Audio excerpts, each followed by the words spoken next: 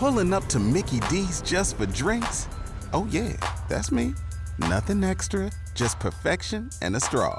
Coming in hot for the coldest cups on the block. Because there are drinks.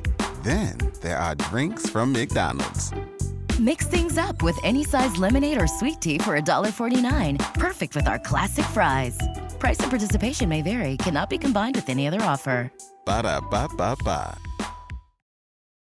You are listening to the Archaeology Podcast Network. Ancient tools and burials, plants and seeds, Neanderthals. All these things we make no apology are the study of archaeology.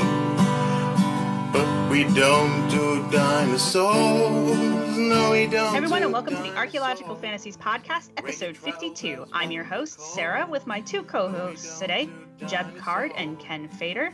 And today we're talking about King Tut's curse and what the reality is behind the stories. What was the curse? When did it start? And what were the wonderful things that were seen in King Tut's tomb? Get ready to think critically. You will see are a staple of archaeology. But we don't do dinosaurs. No, we don't do dinosaurs. No, we don't do Hey everyone, and welcome to the dinosaurs. Archaeological Fantasies Podcast. I am your host, Sarah, and I'm joined today by my two co-hosts, Ken Fader Hi, Sarah. Hi, Jeb. and Jeb Card. Hello. And So it's 3 for the price of 1 tonight. So Yeah, you get a real bargain. Yeah, we're still tempting the end times here, as we did before.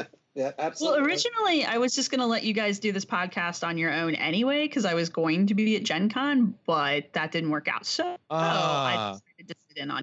One of my colleagues is going, actually. Gen Con's great. Yeah, no, I'm sorry I'm missing it this year, but No Man's Sky launches this weekend, so I will console myself somehow. I should go at some point. Gen Con, for the listeners who do not know, is a big friggin' geek hangout. It is basically the sort of, you've heard of Comic-Con? This is the equivalent for D&D and other such super geeky things. We like to So- call it Nerd Mecca, so yeah. But no, I only live a few hours away from it, so I should probably go. I just have not really kind of gotten up the gumption. But anyway, in D&D, mummies require fire to be killed, which means we might need some fire this evening. Yes, because this evening we are talking about King Tut and other various mummy myths. There you go. He was not born in Arizona and did not move to Babylonia, despite Steve Martin's song. If you guys can mention Gen Con, I can go back 30 years and mention Steve That's Martin. a classic, though. Come on. And he did it on fire. what was it, the 40th anniversary thing last Yeah. year, big SNL. Is that He right? actually- he did the King Tut thing again Oh live. my Yeah. God. I'm impressed that he can still move. Yeah. Well, it's Steve Martin. That's true, but still. So the deal that we want to talk about with King Tut, because everybody thinks they know who King Tut is, and everybody thinks they know what Tutankhamun's all about and all that. So we want to kind of delve in some of the origin myths, specifically around the curse of the mummy, which King Tut is the origin of this, as we know it, the mummy's curse. Correct? No, it is not. It is actually kind of the last gasp of it in some senses. Oh, really? So what was the first mummy's curse? Well, we're going to talk about this. I think we're going to unwrap it. And I didn't really want to go with that pun, but I just did. You all know I hate puns, and yet they somehow seem to happen. It may just because I talk a lot. However, before we get into anything further, I want to strongly, and I mean strongly, recommend Roger Luckhurst's The Mummy's Curse: The True History of a Dark Fantasy. This was published by Oxford University Press in, it should be 2012. That is correct. It is a fantastic book, and it starts with King Tut and then drops it because it's chasing the story of the mummy myth or the mummy's curse myth before that. And he basically argues, or do you want me to kind of give it away at this point? No, go for it. His basic argument is that a lot of it has to do with colonialism, because when the mummy's curse starts to really appear in, say, English culture, British culture, is when, to put it mildly, shit started to go really bad for them in North Africa and in the Middle East.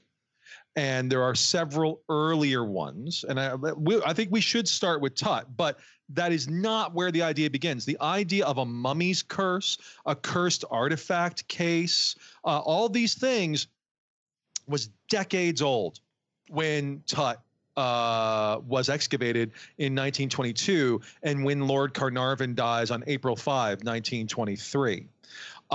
So it's a much older idea. And in fact, the one that was the most famous is what's called the unlucky mummy case. And if you go to the British Museum, it is on display. And I don't think they mark it as such, or if they do, it's not like a big deal. It's just one of a bunch of other mummy cases. But that's been blamed for any number of deaths. The supposed death of the guy who's basically the inspiration for the Hound of the Baskervilles, and we can talk about that. The sinking of the Titanic, and the start of World War I. Okay, so how does you're talking about the sarcophagus or the box lid that goes around the sarcophagus? The lid of it. This is a much later mummy case, and so it's one of the portrait ones. Like if you think a mummy case, if you go Google unlucky mummy, you'll see this thing. It's exactly what you think it looks like. It's nothing special. It's just that it kind of got wrapped up. And frankly, I think we can probably blame Sir Arthur Conan Doyle, who, as we're going to see, kind of gets in on this business with King Tut as well. So you're going to tear about Conan Doyle on me, aren't you?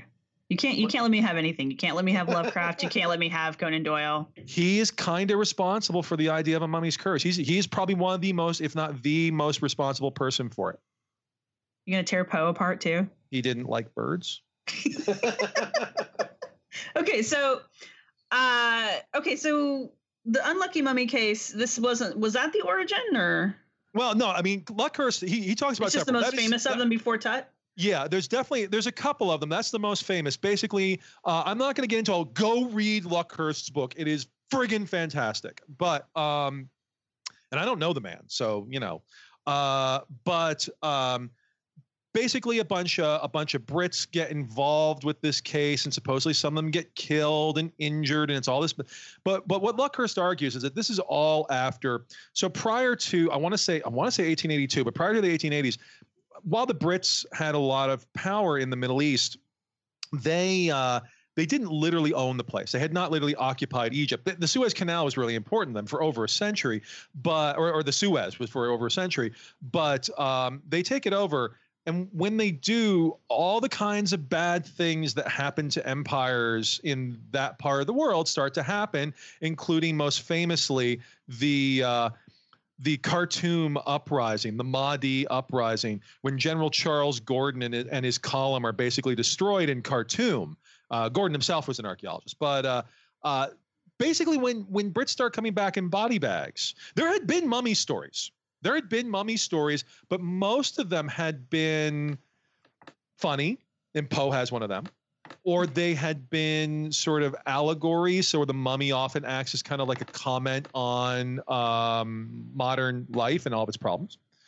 Or they're kind of creepy colonial in that you've got like archaeologists going to the Middle East, or people going to the Middle East, or they somehow get their hands on a mummy, and it's part of or entirely the body of some beautiful Egyptian princess.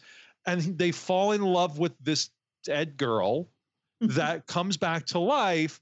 And it's basically like, so you went over there to mine oil or gold or diamonds, and also you dragged out a native woman. That's terrifying.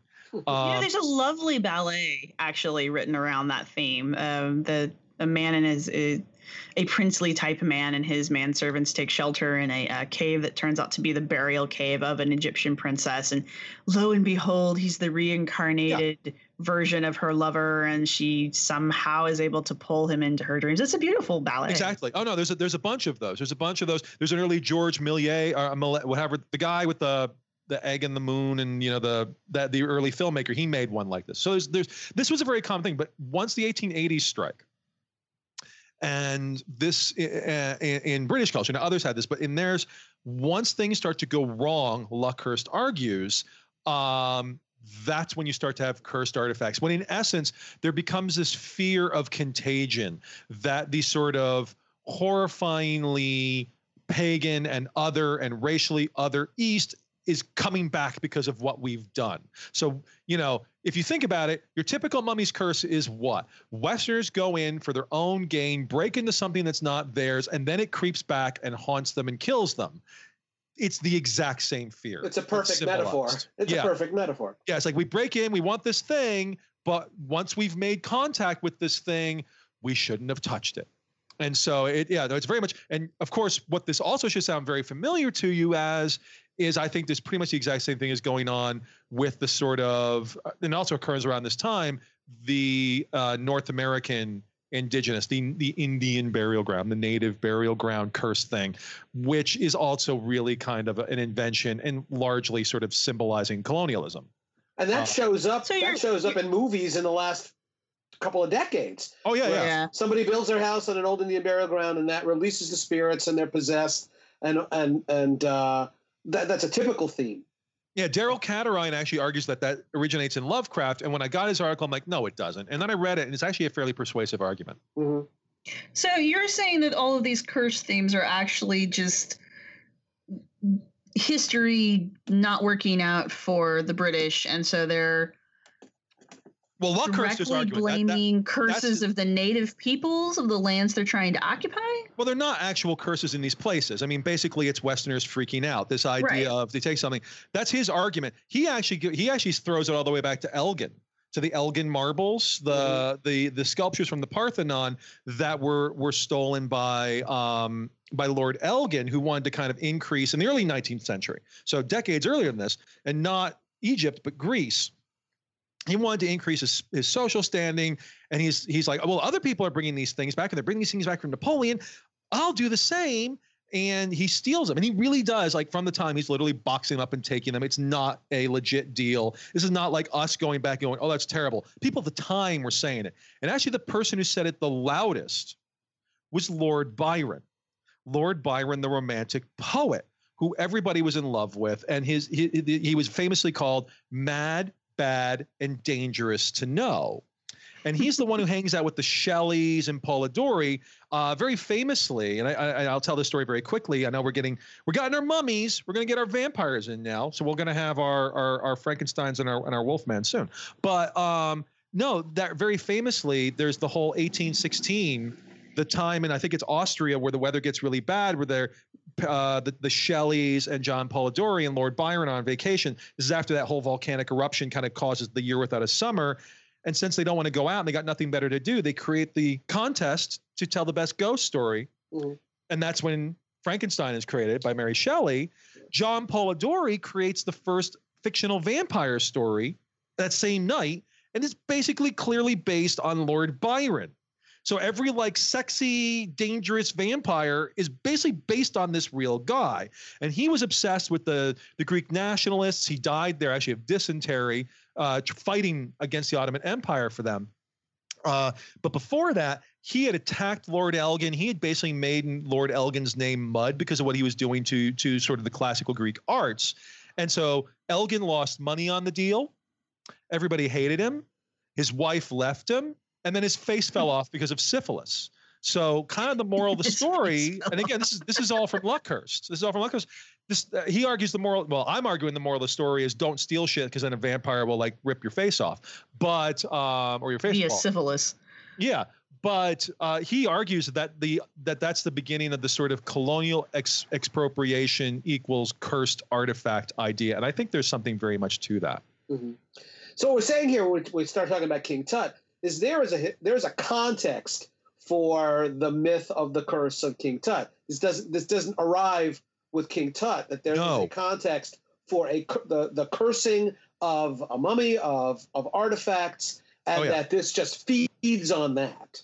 Yes, absolutely correct. And so there were several of these, and after the unlucky mummy, there was the whole also these scare returns where collectors like rich folks would send, even middle class folks would send back stuff they had picked up or bought from the Middle East, freaking out that it was going to kill them.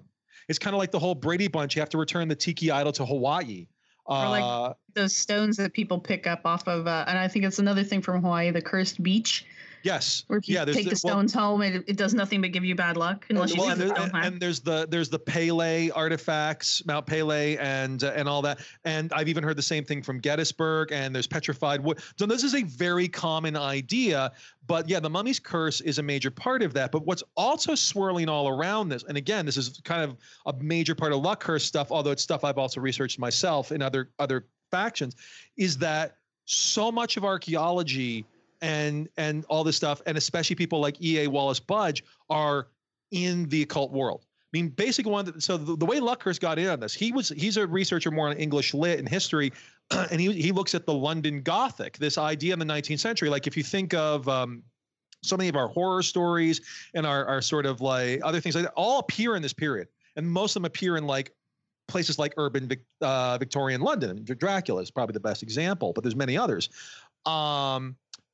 He noticed in an article in 2010, and then in this book, he's like, you know what happens? The British Museum opens, starts to become a major part of the culture of London, and then within a few years or a couple of decades, but by the 1860s, the Theosophy Society and the Swedenborgs and the Hermetic Order of the Golden Dawn and all these mediums all pop up within a few blocks of the British Museum. It literally becomes the center of, in essence, magical London. And in part, that's because it had so much Egyptian stuff, and Egyptian stuff, because of the Greeks and what they thought of the ancient Egyptians since the time of Alexander, was considered kind of the fount of all mystical knowledge. So that's going on too. So all of this is kind of blending together and kind of culminating with King Tut. Of course, the question to be asked then is, all right, so you've given us the context. Uh-huh. Now, in 1922, they find the Tut's tomb. They enter into it. And what happens next before the death of Carnarvon that gets people all riled up about the possibility that by entering the tomb, by opening it up, they've released some horrible spirits into the world, and that people are going to die as a result? Well, let's get our cast of characters. So I think everybody knows the name Howard Carter. I think a lot of people, he even got a Google Doodle a few years ago. But so he's probably one of the most famous archaeologists because of this. So we got Howard Carter. Google Doodle? Like those things like on holidays. No, he's famous because he got the Google Doodle. No, he's famous enough to get one. Like the only archaeology types I know are him and Mary Leakey are the only ones that have gotten any.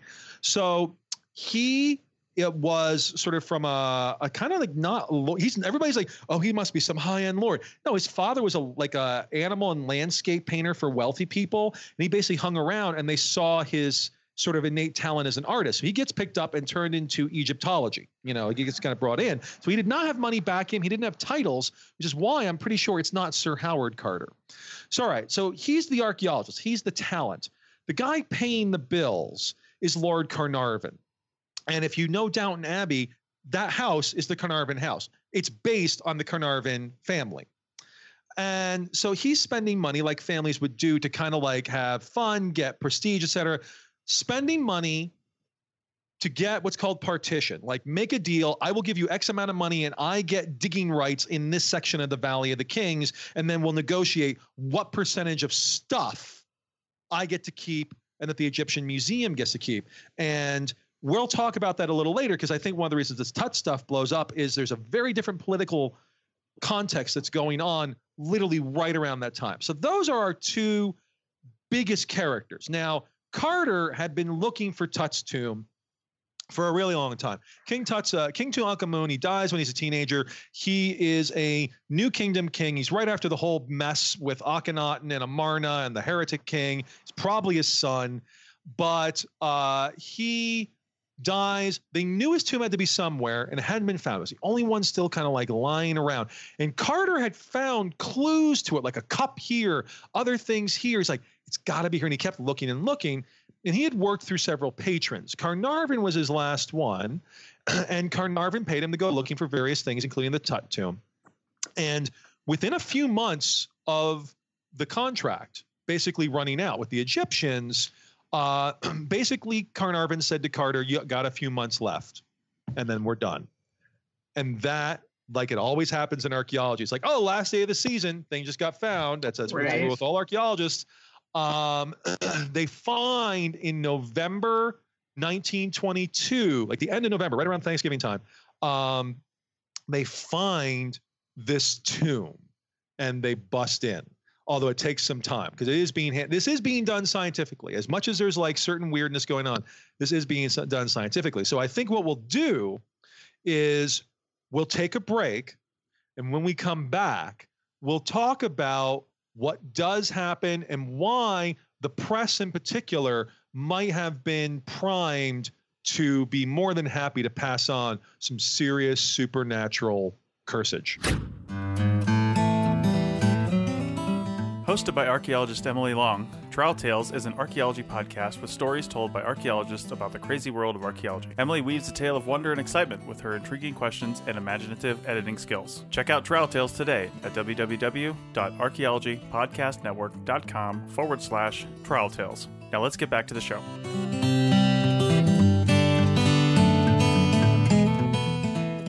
Join us today during the Jeep Celebration event. Right now, get 20% below MSRP for an average of $15,178 under MSRP on the purchase of a 2023 Jeep Grand Cherokee Overland 4xE or Summit 4xE. Not compatible with lease offers or with any other consumer incentive offers. $15,178 average based on 20% below average MSRP from all 2023 Grand Cherokee Overland 4xE and Summit 4xE models in dealer stock. Residency restrictions apply. Take retail delivery from dealer stock by 4/1. Jeep is a registered trademark. Pulling up to Mickey D's just for drinks? Oh yeah, that's me. Nothing extra, just perfection and a straw. Coming in hot for the coldest cups on the block. Because there are drinks. Then there are drinks from McDonald's. Mix things up with any size lemonade or sweet tea for $1.49. Perfect with our classic fries. Price and participation may vary. Cannot be combined with any other offer. Ba-da-ba-ba-ba. And we are back, and Jeb, you were telling us how they had just found the tomb. I remember there being something in the newspaper about when they chiseled the little hole in there, they were like, what's in there? And he says, it's treasure. It's full of treasure. He says, so they break a little hole, and Carter shines the candle in, and they ask him, what do you see?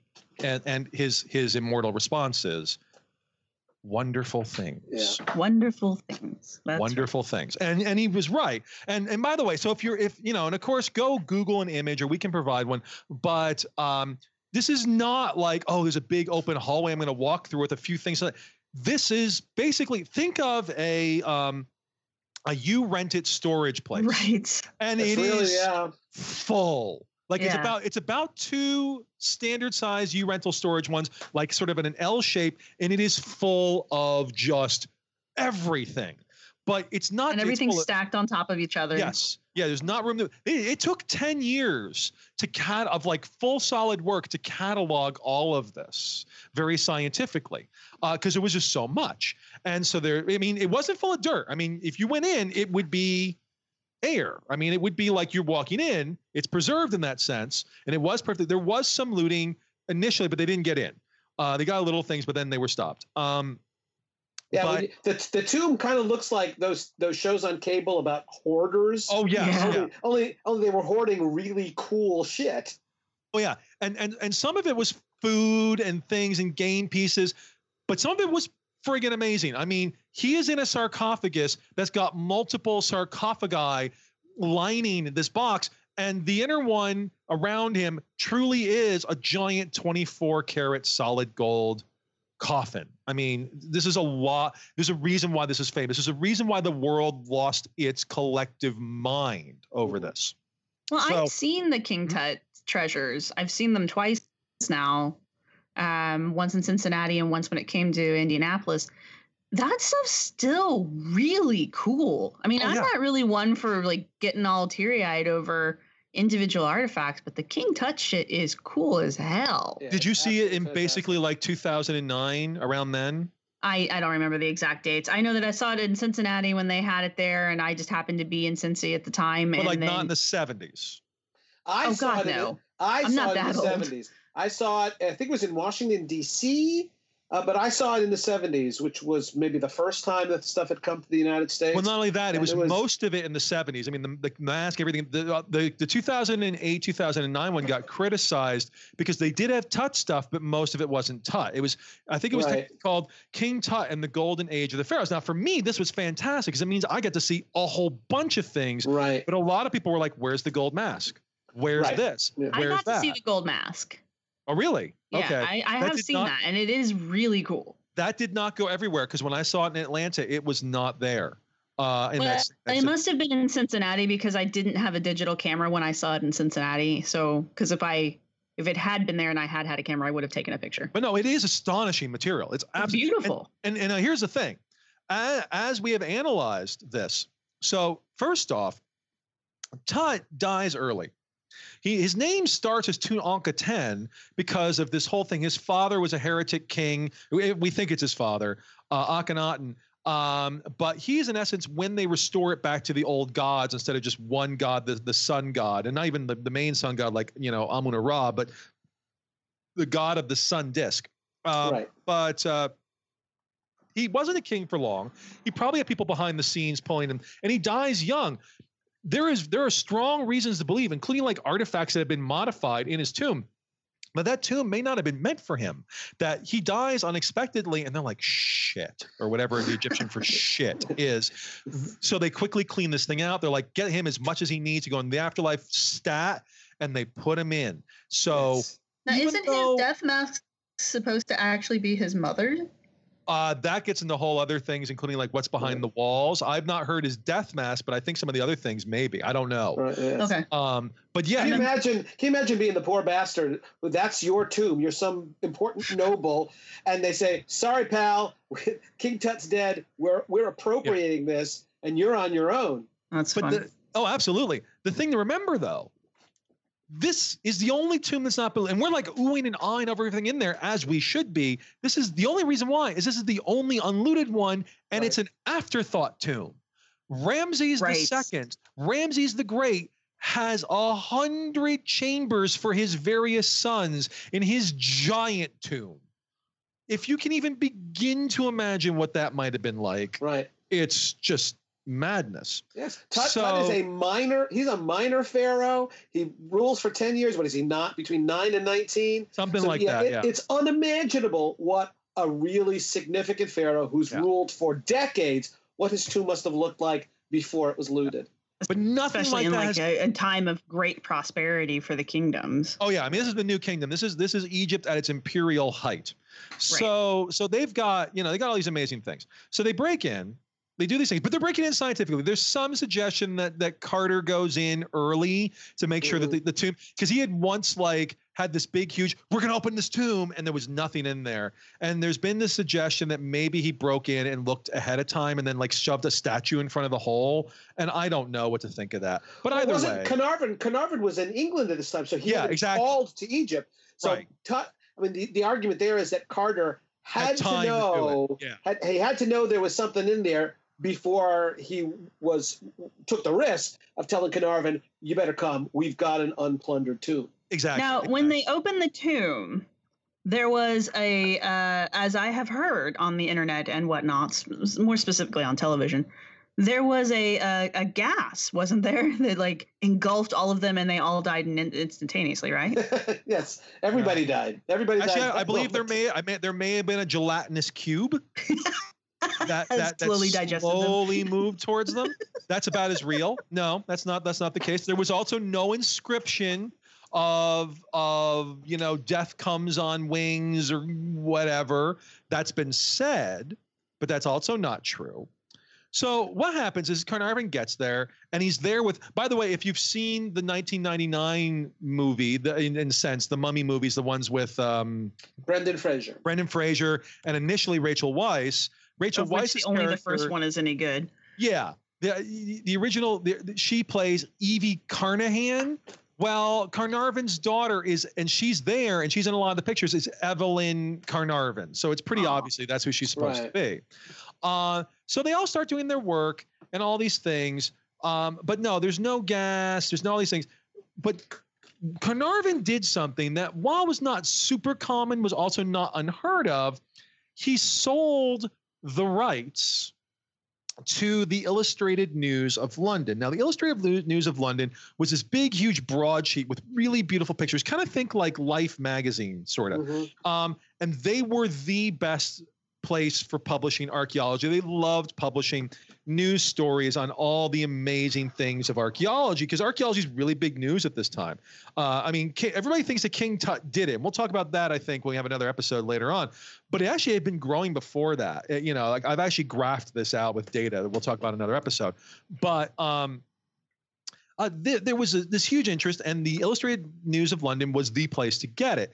And so the Illustrated News of London joined up with the New York Times to basically own the stories. So they were the ones who got the exclusives from the Carnarvon and Carter camp. All the other press, and this became a massive thing. I mean, there would have been, think of any news madness today that's in the news every day, and I don't want to get into Trump, but that's, is every day. It would have been like that. Like, oh my God, what's happening with the Tut thing today? And so you can find news stories, things like, rat enters mummy's tomb, going to eat all of, all this bullshit that people are writing, because there's a bunch of reporters, and we may come back to one of them by the name of John Balderson later. There's a bunch of reporters who want to report on this, but the exclusive rights are going to the people that paid the Carnarvons for it. So they're also willing to publish any old garbage. Now, when this becomes really important is in March, as things are going. Now, by the way, what's also going on in the background, first of all, the world is amazed. And Carter, at one point, after the things we're about to talk about, he actually takes off and goes on a speaking tour, makes a bunch of money, like going to New York and other places to speak, and then also gets into whole political fracas with the Egyptians. And actually, he basically pouts and shuts down the excavations for a year. Egypt is becoming independent and is really pissed off at some of this stuff. And even though none of the rules have been broken, they're increasingly like, why is this being done by outsiders? Mm-hmm. But never minding that for the moment. So in March, Lord Carnarvon, who's there and all that, gets sick. Now, remember, he went to Egypt actually because he had been sick and it was dry, so it was good for him. But he gets sick. He comes down with a fever. And we believe this is because of an infected insect bite. That is probably what happened. But and remember, this is before antibiotics. Right. But he gets sick. I mean, pretty sick. So this starts to be in the news. And the reason why we established that the idea of a mummy's curse is not necessarily a big surprise, once he gets sick, newspapermen, enemies of Carter, all sorts of folks, opportunists, etc., start to come out of the woodwork and suggest, the mummy's curse. Mm-hmm. And you start to have these. One of these is Marie Corelli. She's an occult novelist.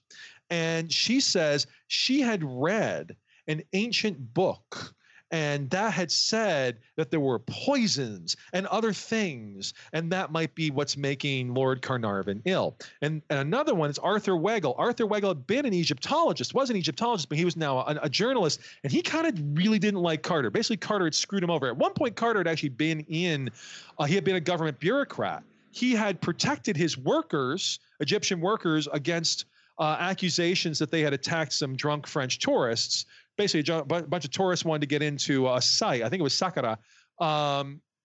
And the guards are like, no, you're drunk. It's after hours, blah, blah, blah. And a fight got picked. And because it was Europeans and these guys were, quote unquote natives, they wanted to fire them all. And Carter's like, no, they did their job. So they fired Carter. But he had been a bureaucrat and he had rubbed Weigel the wrong way at one point. And so he was kind of getting his revenge as well. On the one hand saying, oh, curses are stupid, but here's all this supernatural stuff I heard, so maybe curses aren't stupid. And being all mean girl about it. So basically people, this rumor is starting to pass around. And then in early April, Carnarvon dies. And all of a sudden, all these stories look very, very prophetic. And this gets literally the day after the news breaks, Sir Arthur Conan Doyle, very famous for Sherlock Holmes, but at this point also well known as a spiritualist. He had already attached himself to the Coddingsley fairies, these pictures of supposed fairies, like with wings and all taken of that. Taken by little girls. Yeah, and they're obviously cutouts from a book. Like they're really obviously cutouts from a book. And he kind of had become a figure of almost public ridicule. Mm-hmm. But he became obsessed with spiritualism, even though he created one of the most logical characters in all of literature. As his life went, and especially after family tragedies, like many people at that time, he became a spiritualist. Mm-hmm. Now, we talked about the Unlucky Mummy case. He was actually really good friends with one of the guys involved in the Unlucky Mummy case, a journalist who then dies. And he eventually in the press proclaimed it the fault of elemental spirits that had caused it. This guy, by the way, who died, he was the one, he basically gave Conan Doyle most of the How to the Baskervilles. They met in South Africa when they were going home. I believe his name was Robertson. When they were going home, they went to his home in Devon, which was clearly the inspiration. And they were driven home by a guy named Baskerville, and he told them stories about a spectral hound. So, you know, there you go. So when all of this happens in 1923 with King Tut, Conan Doyle gets in the press and is like, it's totally elemental spirits again. And that cements, because he is a world celebrity, that cements the whole curse thing. And then things just run rampant from there. Yeah. Right. And the claim is that Carnarvon was only the first of a long sequence of people who had something to do with the tomb, who had entered into the tomb, and who then died one by one, often mysteriously thrown off of the tops of buildings, perfectly healthy people, suicides, and people, perfectly healthy people who came down with undiagnosable diseases who then die horrible deaths. Yeah. And the numbers grow and grow and grow. And if you hear people talking about the curse today, that's what they refer to. It's Carnarvon's the first, but there's a whole number of people. You even get, Jeb, I have actually seen people somehow conflate the story of Tut with the sinking of the Titanic. Well, that's the unlucky mummy. That's So again, but Ken's right. I've heard that blamed on King Tut, not on this unlucky. Yeah, I think Tut's found 11 years later or 10 years later. Right, but I think there's a time travel. There's a time travel element involved here, Jeff. It is magic. I mean, you know. Yes. Magic. So no, exactly. Like you get like all these news accounts of people who start, I mean, this whole idea of death lists, we still see this in paranormal stuff today. There's a certain cryptozoologist author who I will not mention their name, who keeps a Mothman death list of all the people that like are who have died because they either were associated with the Mothman in the 1960s in Point Pleasant, West Virginia, or because they were involved in the making of the Mothman Prophecies movie decades later. And there are plenty. What's that? It sucked. I kind of like that movie. If you get past the first 20 minutes, first 20 minutes are absolutely god awful. The rest of it's like a pretty decent X-Files episode. Yeah, it really was kind of like just a really long X-Files episode. Which, given that the X-Files took a hell of a lot of inspiration from the Mothman Prophecies, is the book is entirely fair. So, I like it. I don't love it. I like it. So how did Carter respond as this myth of the curse is being promulgated? How did Carter respond? He didn't. I don't think he cared. He was too busy like doing things and cataloging, and I don't know if he ever even addressed it. Somewhere he might have. I just don't know. Yeah, somewhere along the line, I've read that there were people who actually blamed him for spreading the curse. That he used this as a tool to keep people the hell away from the tomb. I have heard that. Yeah, I don't know if there's any evidence. He was kind of a cantankerous individual, so I wouldn't be shocked. Mm-hmm. So really, he didn't need a curse to keep people away. It was just his charming attitude. Yeah, I mean, he was stubborn. He was really, I mean, like in the Sakharov fight thing, he was in the right, but he ended up basically losing his job and being stuck with almost no money in Egypt for 10 years and probably ended up dealing in artifacts because he had to stay alive because he lost his job. Now, that's a righteous thing to do. On the other hand, it may not be the world's best plan. And he had that. And again, he shut down. Basically, when the Egyptians started horning, he's like, F y'all, fine. I'm closing up. No, I'm not gonna do any excavation. How do you like that? And it actually worked. Like they brought him back in. Everybody was no. He had a bit of a temper, but he was a legit archaeologist. Very good. He was highly talented as an artist. He had a good eye for things. He didn't just stumble. I think that's the thing that bothers me. Is so first of all, they're like, oh, he must have been some some toff. He was basically from like the working to middle class. At that time, and he just was hyper talented, and he never got his due because he was from that class. He was never Sir Howard Carter. He never got awards. The Americans gave him awards, but the British didn't, and I think that's because of his class. Mm-hmm. And then secondly, he didn't luck into it. He was looking for this for a really long time. And then when he found it, he treated it as it should have been. The only thing you can sort of accuse him of on that guard, now he probably did deal some artifacts, but he wasn't as weird at that time as you might think, is that he didn't publish enough. And a lot of his stuff never really got published before he died. And that's fair. He wasn't really an academic. He was just more of a professional. Mm-hmm. But yeah, he is not like well, I say, dear sir, I don't know what I'm doing. But no, he's not that. And I that really annoys me. He was not the guy sitting in a lounge chair while the natives were fanning him. He was a real field archaeologist. Every picture you see of him is in a ratty ass undershirt, and he's clearly been working all day. Mm-hmm.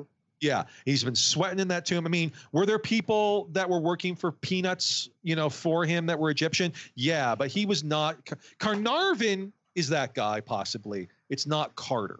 Right. But anyway, yeah. So he may have used it. It wouldn't shock me, but I don't know if there's proof that he did.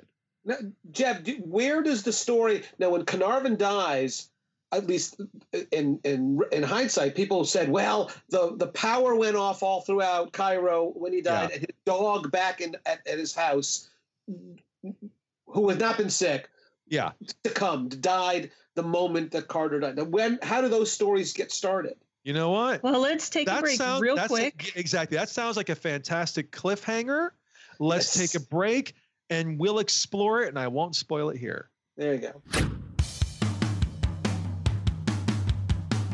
The Archaeotech Podcast, hosted by Chris Webby Webster and Chris Boone Sims, is a show dedicated to the technology of the modern archaeologist. On the Archaeotech Podcast, we interview people using interesting tech, and we dig into the issues, advantages, and try to uncover the disadvantages of the digital age and going paperless. We all know there is no paper in the future, or should we say, paper has no future.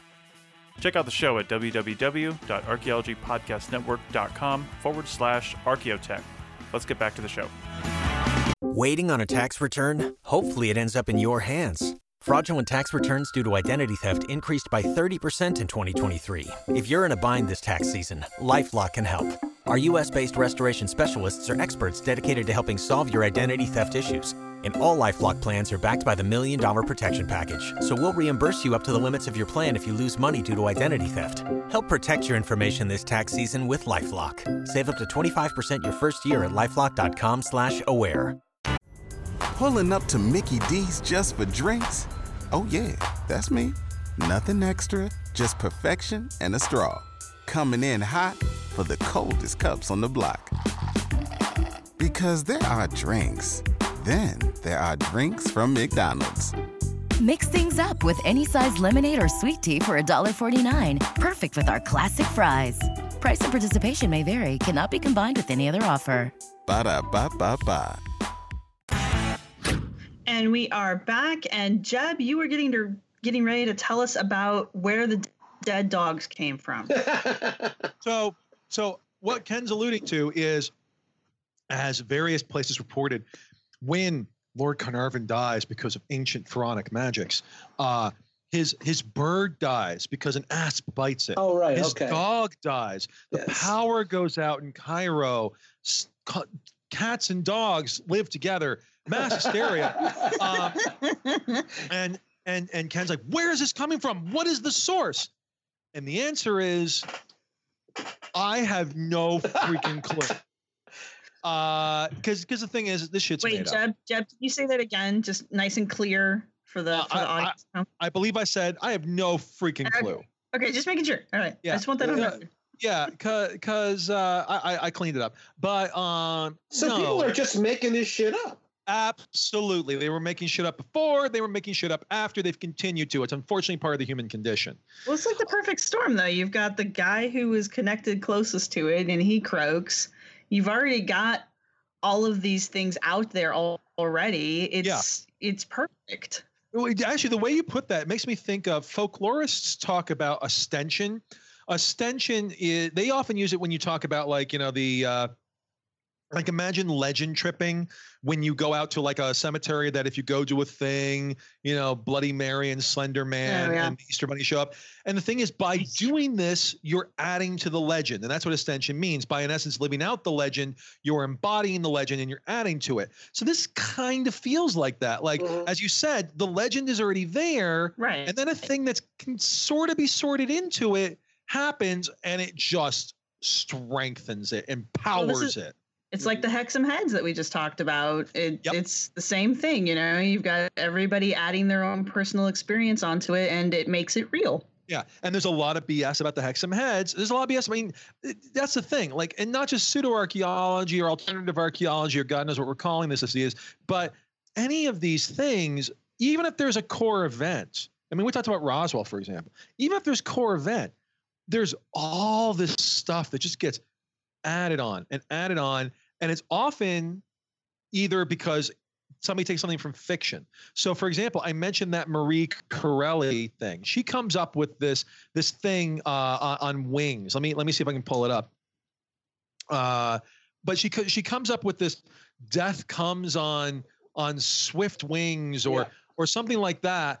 And I'm looking for it. I'm see if I can find it. And that she made that up or she modified that from something else.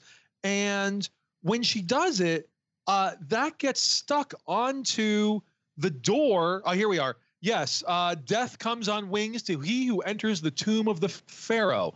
Now, she's the one who said that. There's nothing on the King Tut door that says that, but because they put something like that in the 1932 movie The Mummy by John Balderston and others, now that's what people believe.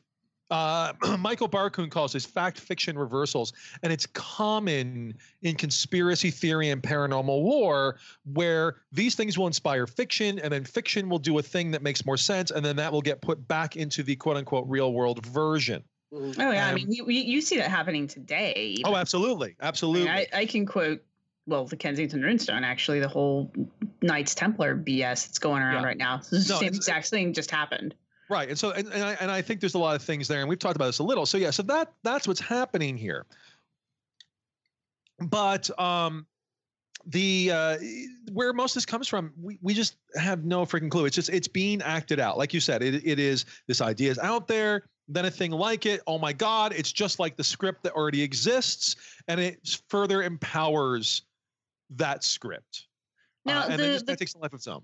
Now, the concept of this curse and all of these odd ways that people who are supposedly associated with this dig, the way that they're dying, there's no actual fact to any of that. And there isn't a greater mortality rate among the people associated with the dig than people not associated with the dig. Well, Ken, you've actually got an actual scientific study on this. Yeah. Yes. You know, and well, let me start by saying my very favorite story about the curse came from a documentary I saw years and years ago, where these folks who said, there definitely was a curse, lots of people died, but they have this fundamental problem, which is Howard Carter, who would have been ground zero for any curse if it existed.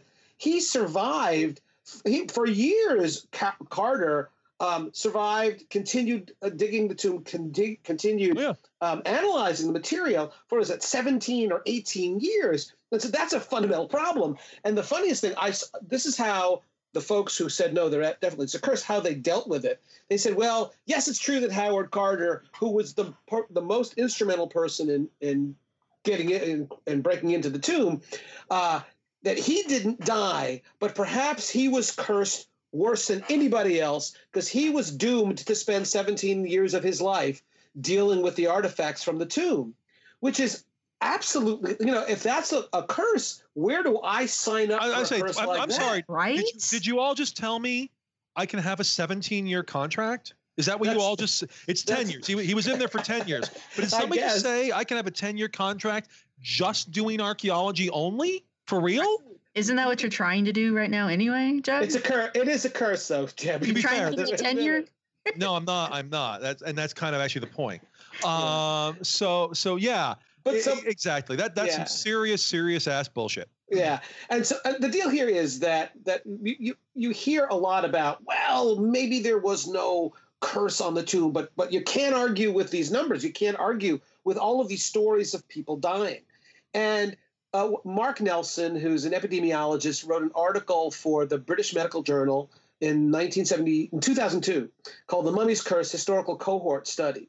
And basically what he did was said, well, we've got all these stories of people dying. Let's actually look at data. Let's actually look at folks who entered the tomb, during the time, during these early years that the tomb was open, and let's look at their mortality rates and compare it to folks who also were in Egypt at the same time, who we know didn't enter into the tomb. And their sample size was 44. 25 of those 44 people actually were known to have entered the tomb of Tutankhamun. 19 people, those 25 in this sample were all Westerners. They were all Europeans. They used that as one sample. The second sample were 19 folks, also Westerners, also Europeans, who were in Egypt at the same time. So those are two nice samples. And obviously, if there was some kind of a curse on the people who had entered the tomb, the mortality rates of those folks would be much higher than the folks in Egypt, same time, same history, from the same region, who did not enter the tomb. Their mortality rate should be much lower. And when they did the numbers, it was really very obvious that there was no difference. Effectively, what they did was what this guy showed, that very clearly the folks who support the notion that there really was a curse, that this is all about confirmation bias. Confirmation bias is when you've got an idea, you have a theory, you have an explanation, that it is, even among scientists, there is a tendency to only recognize data that supports what you already believe to be true. And that things that don't support that, you ignore, not necessarily intentionally. Perfect example of that is the notion that during a full moon, people act really strangely, and ERs, emergency rooms in hospitals all over the country are filled with people who've done incredibly stupid, dangerous things, and it's because of the full moon affecting human behavior. And you will hear people who work in ERs who will have a really busy night. Somebody will say, "Wow, what do you expect? The moon is full." And that confirms their opinion that, oh, yes, there is something to the notion that the moon affects human behavior in this way. Of course, on nights when it's really busy, but there's no full moon, that's ignored. That's not thought about. On nights when there is a full moon, but it's kind of normal rate of admission to the hospital, that's ignored. But on those nights when there is a full moon, or even something close to a full moon, and it's busy, that serves to confirm what they already believe.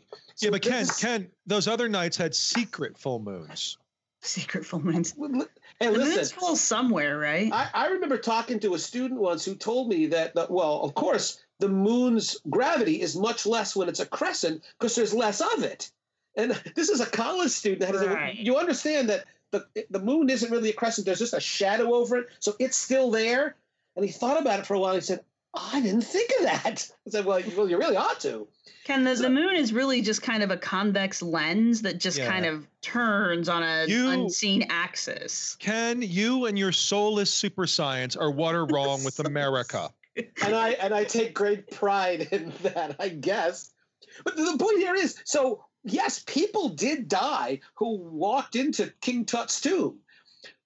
And every time that happened, somebody said, aha, this is an example of how there really is a curse, and it really is an effective curse, and it's causing people to die. Of course, that's confirmation bias. When somebody who never went in the tomb died some mysterious death, that's ignored. When people who spent years in the tomb, including Howard Carter, didn't die, but they die a little on the inside. I guess so. I guess there was the implication is that like dealing with all these artifacts was just making him die on the inside. Like poor Howard Carter of being trapped with beautiful treasure for 17 years or something crazy like that. Yeah, poor Howard Carter couldn't relax, couldn't go to the casino, couldn't take a cruise. He was stuck there examining those goddamn artifacts. What a horrible fate. Yeah, I mean, maybe he was cursed the worst of us all. Yeah, it was terrible. He was being paid to do what he wanted to do. It was awful. It's almost like he was like a professional or something. I mean, what the hell? Well, so now that article. So one, my immediate reaction, of course, is, well, both populations are in Egypt, and clearly all of Egypt was cursed. What's wrong with you? Possibly the whole planet. Maybe the whole planet was cursed. You can't do those comparisons. So that's one argument. My other one. That's an interesting perspective. My other comment is, I've read that article. If I remember correctly, that it's not different from other Europeans in Egypt, but like they actually beat the average life expectancy of the larger population at that time. Oh, absolutely. Yes, absolutely. Because they're Europeans in Egypt. The funny thing, class. Here's the deal. I'm going to reveal something to you, Jeb. There actually is a curse associated with the tomb, and you can show it epidemiologically. However, it's not the curse of King Tut. It's the curse of the Y chromosome. What these guys found out is that the only significant variable in being able to predict longevity was whether the person was a male or a female. The women outlived the men. So there is a curse. It's the curse of the Y chromosome. Yeah. Well, yeah, it's because it's broken. Happen. And I you got the broken chromosome. You can't help it. And I do need to literally break in. Are we still recording? Yes. Okay. Because I accidentally hung up. So we will edit this out. All right. So go on. Okay. All right. So the numbers are there. That there's no magic, but it's not even just magic. And this is another thing that I think drives all of us nuts, because you'll get people who try to explain not magic, but with my scientific knowledge, I can explain the curse with something else. Like, what have you guys heard as ways to explain the curse that doesn't need explaining because it doesn't friggin' exist? Well, there are a number of articles back in the early 2000s about how there's a mold, aspergillus, or spores or bacteria that were especially involving the food that was left in the tomb, that when it was open, these things became an aerosol. People breathed them in, and that caused these deaths. Yeah. But it is fascinating that here we have a mystery that's not a mystery at all. We can show that the statistics, there's nothing going on. And yet there were scientists coming out and saying, oh, we have a natural explanation for the curse of King Tut. And it's maddening, because all they needed to do was look at the statistics to show they didn't have anything to explain. No, this is a larger thing that I like to call pseudo-skepticism. Mm-hmm. It's the swamp gas thing. It's the I can't come up, I can't say a social reason.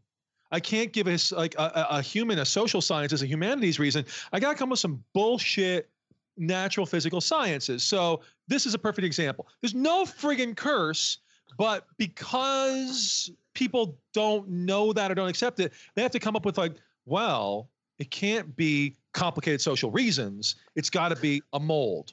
Right. It's got to be a gas. Well, and there are any number of these. Another one. Well, it can't be because people were jackasses and there was a war that had happened and there was a lot of weird religious beliefs as to why people hung witches or accused witches at Salem. It must have been they all had ergot poisoning. Right. They all got, or I've heard that one. Yeah. Same thing with the werewolfism.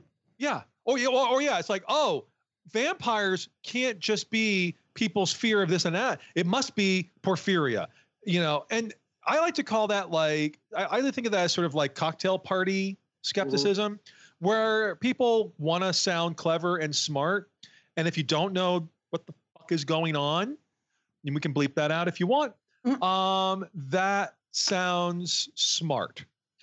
Well, I was a kid growing up in New York, and my parents would take me to the American Museum of Natural History, that during that Christmas break. And I'd always go to the Hayden Planetarium, one of the preeminent planetariums in the United States. And every goddamn December, the show would be the Star of Bethlehem, in which the whole show was about, maybe it was a meteor, maybe it was maybe it was a comet, maybe it was a supernova. So again, taking for granted the fact that, there really was something weird in the sky, let's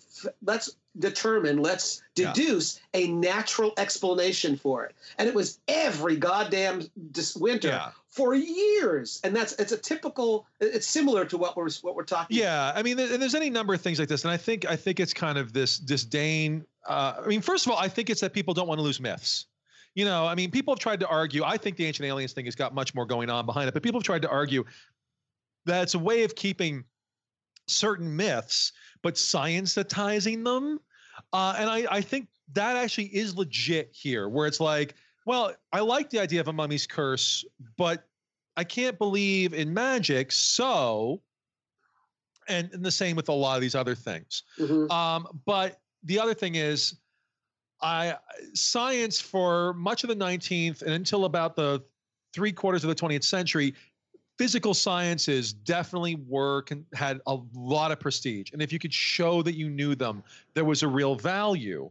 Whereas the fact that this is basically culture, anthropology, history, sociology, understanding these things explains this. I mean, like we've been talking about, there's a colonial background, there's a cultural background, there's things going on in sort of a cult London background. But one, those take longer to say. And two, frankly, that's just I think for a lot of people going, well, it was a mold because look at all the knowledge I have. Right. Even though they're just literally it makes making you sound smart. Yeah, it's making some shit up they probably read in a newspaper column. So yes. Yeah, but yeah, no, absolutely. I'm not saying that bothers me or anything, but no, I can't tell. Yeah. So Ken, final thoughts on King Tut? Well, listen, I'm starting to feel a little cough coming on. So maybe, I mean, it's just possible that the Egyptian gods are hearing our skepticism, and we'll all be dead by morning. I mean, that could happen. I really hope not. I have a new job to start. That would be really unfortunate. I'm unlike y'all. I'm down with Tote, the god of civilization and writing. So I don't know what's gonna happen to you all, but I'm pretty sure I'm feeling pretty good. Also, I have an Ankh in my explorer's study Victorian room and where I do my writing. So I'm feeling comfortably protected. Yes. Are you like the guy from? Are you like the guy from the Mummy movies who just has all of the different charms and can recite prayers in like 5 different languages? Why else would you get a doctorate? Listen. The Boris Karloff movie, the black and white, still scares the shit out of me. It's a really good movie. They're both good. They have the same plot, and we had alluded to this earlier. Here's the kicker. The guy who wrote the original, John Balderston, he was a reporter that covered King Tut. He was one of those guys who was getting screwed with. So when he writes the 1932, he drew on real Egyptian legends. And maybe we'll tell that story in another time. But they're both good movies. And one's more action-y and kind of like a D&D movie. Right. And the other is a creeping dread movie. And they're very different in tone, even though the story is basically the same because they're both basically the same story as set in the comics. I'll talk about that another time. But they're actually both good. I would recommend both. Absolutely. Well, there you go. Your movie recommendations from Jeb. Because I have lots of taste, apparently. We have 2 thumbs up to both of the Mummy movies. Two mold-filled, poison-filled, theosophical, magical, hermetic thumbs up. Yes. All right, guys. Well, thank you very much for joining me on this. And maybe next time we talk mummies, we'll talk about mummy powders and mummy medicine. Oh, yeah, yes. I think we can do that. And Jeb, you said you wanted to talk about the cocaine mummies, right? I believe I did not say that. We will eventually get to cocaine mummies. So, yeah, please hang out for that one. But that is another story. Yes, that's not people grinding up mummies and snorting them. It's something else entirely. Although that's equally as entertaining. Yeah. All right, you guys, thank you very much, and I will talk to you later. Bye. Good talking to you, Deb. Trials as one will call. No, we don't do dinosaurs. Thanks for listening. We hope you've enjoyed it. Our music was provided by Archaeosuit Productions. If you like what you've heard, please subscribe and rate us on iTunes or Stitcher and share us wherever you use social media. You can contact us with your questions, comments, or angry email at archyfantasies@gmail.com. You can follow the podcast at www.archaeologypodcastnetwork.com/archyfantasies.